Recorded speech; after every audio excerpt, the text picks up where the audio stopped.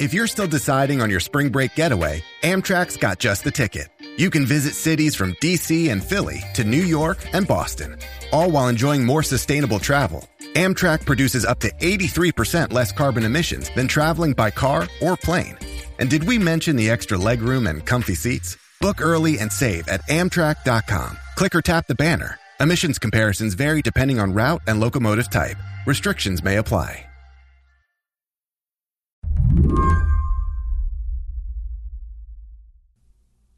So, Stedman, tell me what you're looking at right now. What do you see out the window? Right now at the window, it's a wall of trees.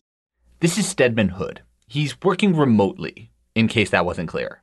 Very remotely. So we're on the top of this mountain, and we're looking down into a valley, and on the other side, it's another mountain range.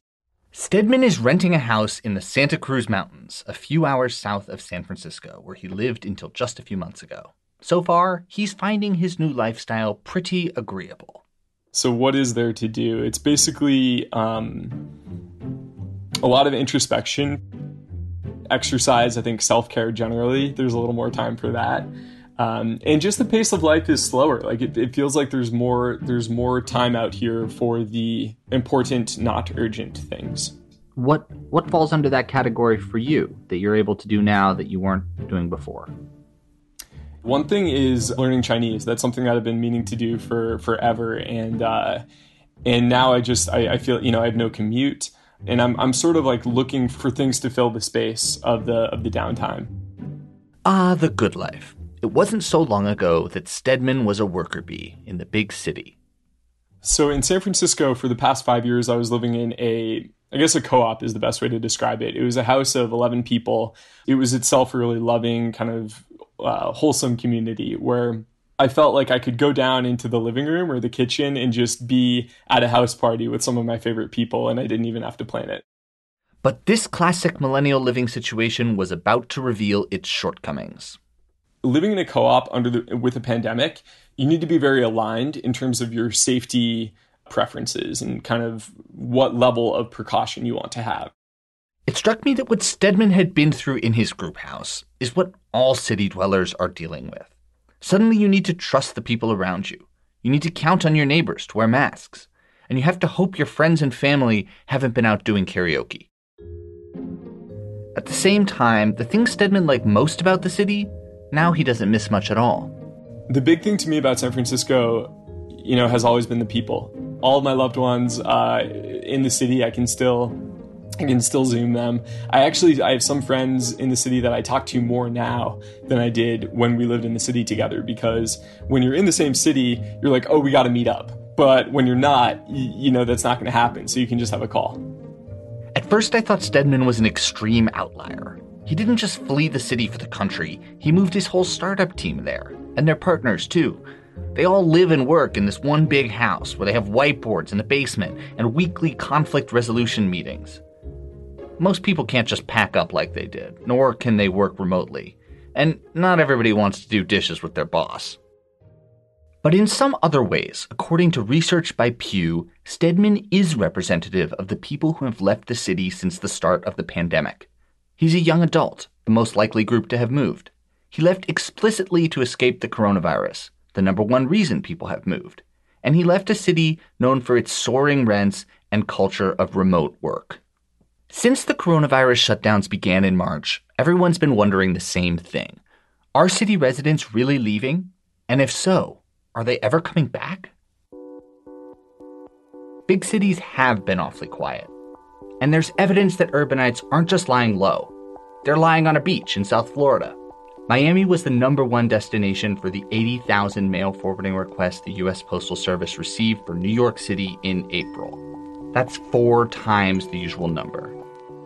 Eager journalists have rushed to quote suburban real estate brokers, which is like asking Oscar Mayer if people like hot dogs. Local TV is following families out to greener pastures, and Instagram shows a never-ending stream of vacations. Still, it has been hard to tell how many people have really left. I'm Henry Grabar, filling in for Lizzie O'Leary. This is the second episode in our 6-part series on the future of the city during and after COVID-19. Today on the show, who's really moving? and where, and for how long. We'll talk to 3 reporters who write about cities and suburbs on what might be next. Stay with us.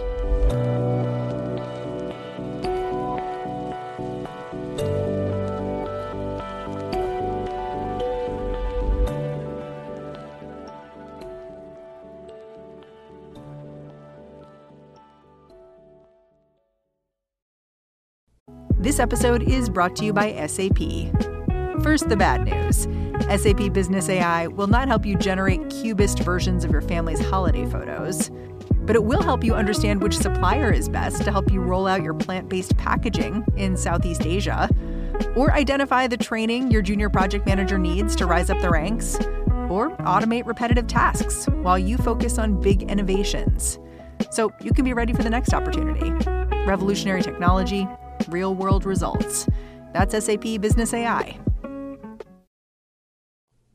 All right, so should we do some intros? Maybe Emily, you go first, and then Natalie, and then Amanda? I wanted straight talk on whether cities were emptying into their suburbs, so I called 3 of the best reporters I know. My name is Emily Badger. I'm a reporter with the New York Times. If you read about cities, you read Emily Badger. I'm Natalie Moore, a reporter at Chicago Public Radio, WBEZ. Natalie's book, The South Side, is one of the best new books I've read about cities and race. I'm Amanda Colson-Hurley. I'm an editor at Bloomberg Businessweek, and I live outside of Washington, D.C. It's hard to think of a writer and editor who's done more to revise our simplistic, outdated understanding of American suburbs than Amanda. I was psyched to get these 3 people into a virtual room. Forget those suburban real estate brokers. This group knows their stuff. Maybe the place to start is to ask, what would be the data or the anecdotes that you guys are looking at or would look for to tell if there really is an exodus going on from cities? Natalie, maybe we should start with you. I think if we're trying to capture the moment now, I would start looking at vacancy rates for apartments, checking in with apartment buildings, with real estate agents to see if people are pulling out of deals. And this is for rentals and for home sales or condo sales. I think that would be the first starting point to see if there's any pandemic panic. Right. It's sort of frustrating to ask people to be patient when everyone wants to talk about how the world is fundamentally changing right now. But I think that it's going to take a while for us to really sort of sort out whether or not something is happening right now that's fundamentally different from what would have been happening right now otherwise. Right. I wonder how much of that early buzz was driven by what seemed to be visual evidence that people were gone because businesses were closed and mail was piling up and all that kind of stuff. I mean, we definitely know that people have left. We can see it in cell phone data. We can see it in garbage collection data. I mean, it's clear that people have temporarily left, but I don't think that we can necessarily translate that means that those people are never going to come back again. Here's a point that suggests they will. This week, Devira Cohen at Pew published a survey of almost 10,000 U.S. adults taken in early June. She found just 3% said they moved. And among that group, 60% moved in with family. Cohen quoted Robert Frost. Home is the place where when you have to go there, they have to take you in. Which suggests that these moves, the ones that happened during the worst of the pandemic, aren't permanent. Or at least, they weren't supposed to be. I asked if anyone had seen signs of cities being flexible, adapting, working for the people who live there.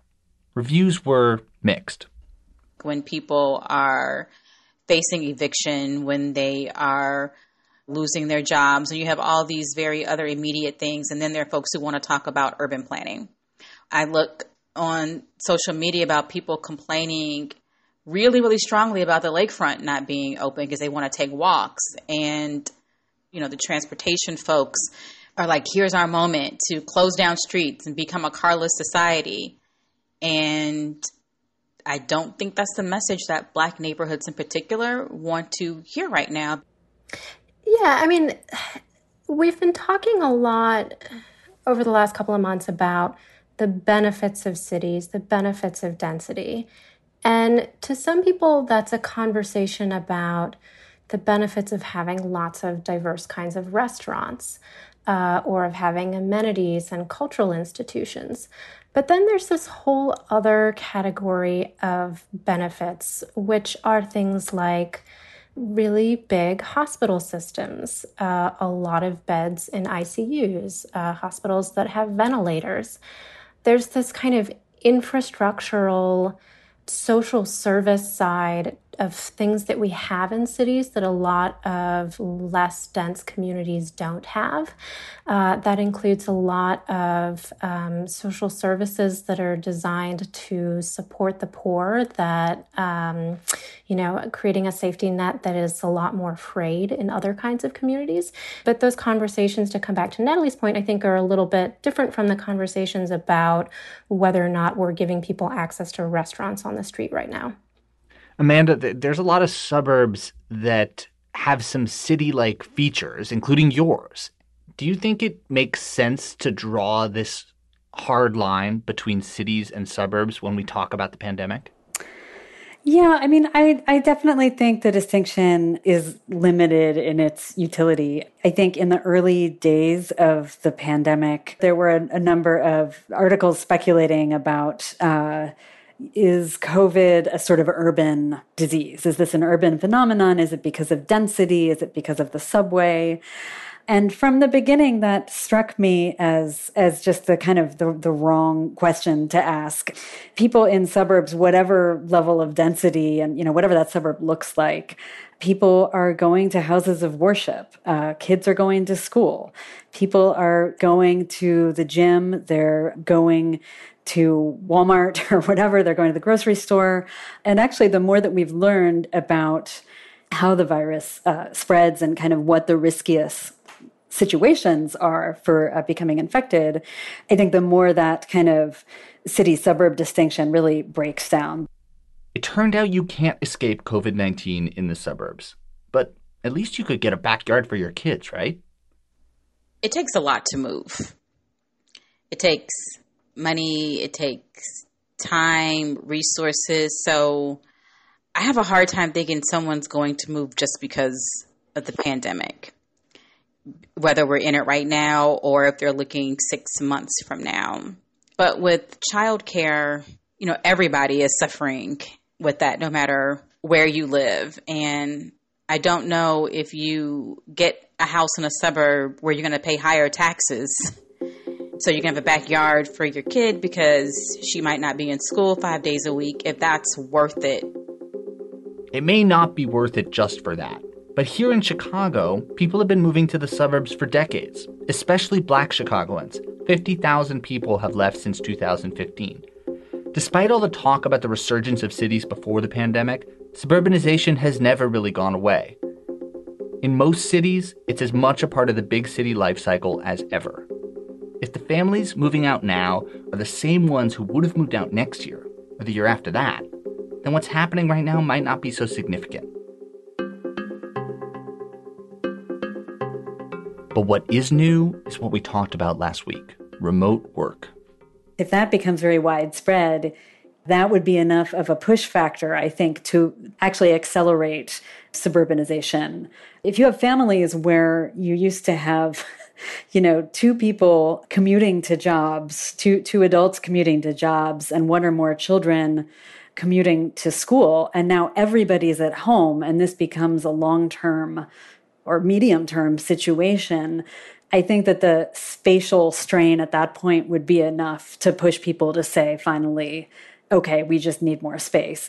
Well, I can tell you really quickly that the commuter rail line here is concerned because the suburbanites, many of them come to the central business district, but they're not living in the city. So will that transit line or system be able to sustain itself if you have all of these workers staying home? So I do think that the short-term thing to look at is office buildings and space. I think we can see some clear things there right now about how they're being retrofitted, how people aren't coming back. Buildings that are vacant or have vacancies probably won't be able to be filled. And what does that mean for the commuter? And I think this is a good example of also reminding ourselves how tied. It's not always just city versus suburb. How are we connected to a region? Right. I guess another question is how fragile are the amenities that keep people in the city, that make cities exciting? I'm thinking about fast, frequent transit in the sort of public bucket, and then also all the sort of private culture of a city, which is to say it's little live music venues and restaurants and comedy clubs. And it seems like even under the best case scenario, some of these places are going to be in real trouble. And I'm wondering how durable you think that infrastructure is. Yeah, so I think, one, it's really hard to predict, like, what is that landscape going to look like? And then the other question that you're asking, Henry, is how are people going to respond to that landscape if it really changes? I think it depends on who you ask. So I think there are clearly some kind of young professional 20-somethings who have a lot of disposable income for whom the appeal of city life is that they would have those places to spend their disposable income.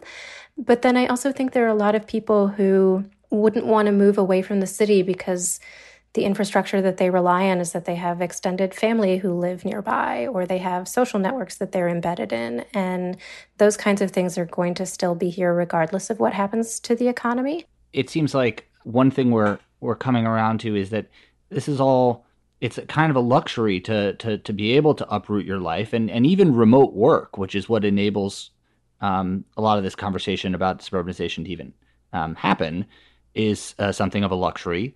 If it is only the richest urbanites who decide that they're going to a farmhouse in the mountains for the fall so that they can send their kids to school every day and go for walks and whatnot, why should we care? Does that matter for cities? If in fact there is some exodus of wealthy people, it definitely matters for cities if their tax base is going to further shrink, on top of, the fact that sales taxes have completely disappeared.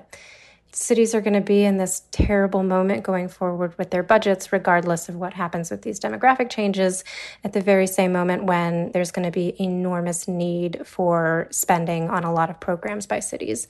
So simply from the point of view that we would like to spend some of rich people's money on things that benefit everyone, I think we should care whether or not those people leave. Well, that issue of municipal budgets is about to be pretty pressing. In the sort of longer term, if city schools lose their guidance counselors, if the bus only comes once every 20 minutes, does that weigh on these places' appeal? The idea that you can sort of relocate your way away from the problem is false. I mean, I think that all types of urbanized areas have hard times ahead. I mean, I don't think that there's any retreat to some kind of idyllic place that's not going to be affected by this economic crisis. Amanda's right. Since the four of us talked a couple weeks ago, the extent to which we're not going back to normal has only gotten more clear. It's not looking good for schools in cities or suburbs. And anecdotally, I keep hearing about more people leaving. But here's the thing about the American city. Tens of thousands of people leave every year. In a place like New York, that's hundreds of thousands. And that's in the best of times. But normally, they get replaced by two groups. First, by Americans going to new jobs and enrolling in new schools. Until offices and classrooms come back, that inflow of residents won't come back either. The second, and the most important, is immigrants. Without new immigrants, most big U.S. cities wouldn't have grown in decades. Right now, with Trump in office and a pandemic raging, that historic generator of American city neighborhoods has been shut off overnight. People are always leaving cities. So what's different this year? Nobody's arriving to replace them.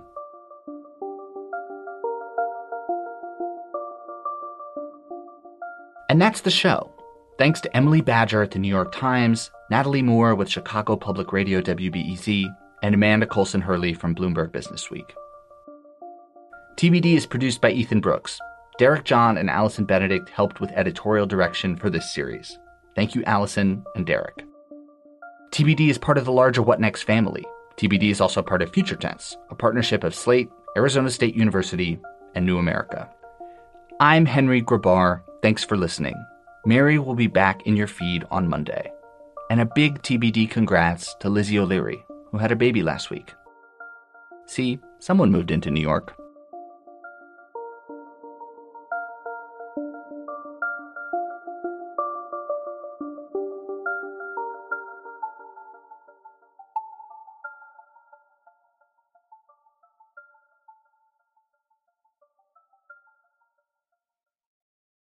For the ones who work hard to ensure their crew can always go the extra mile, and the ones who get in early so everyone can go home on time, there's Grainger, offering professional-grade supplies backed by product experts so you can quickly and easily find what you need. Plus, you can count on access to a committed team ready to go the extra mile for you. Call, click Grainger.com, or just stop by. Grainger, for the ones who get it done.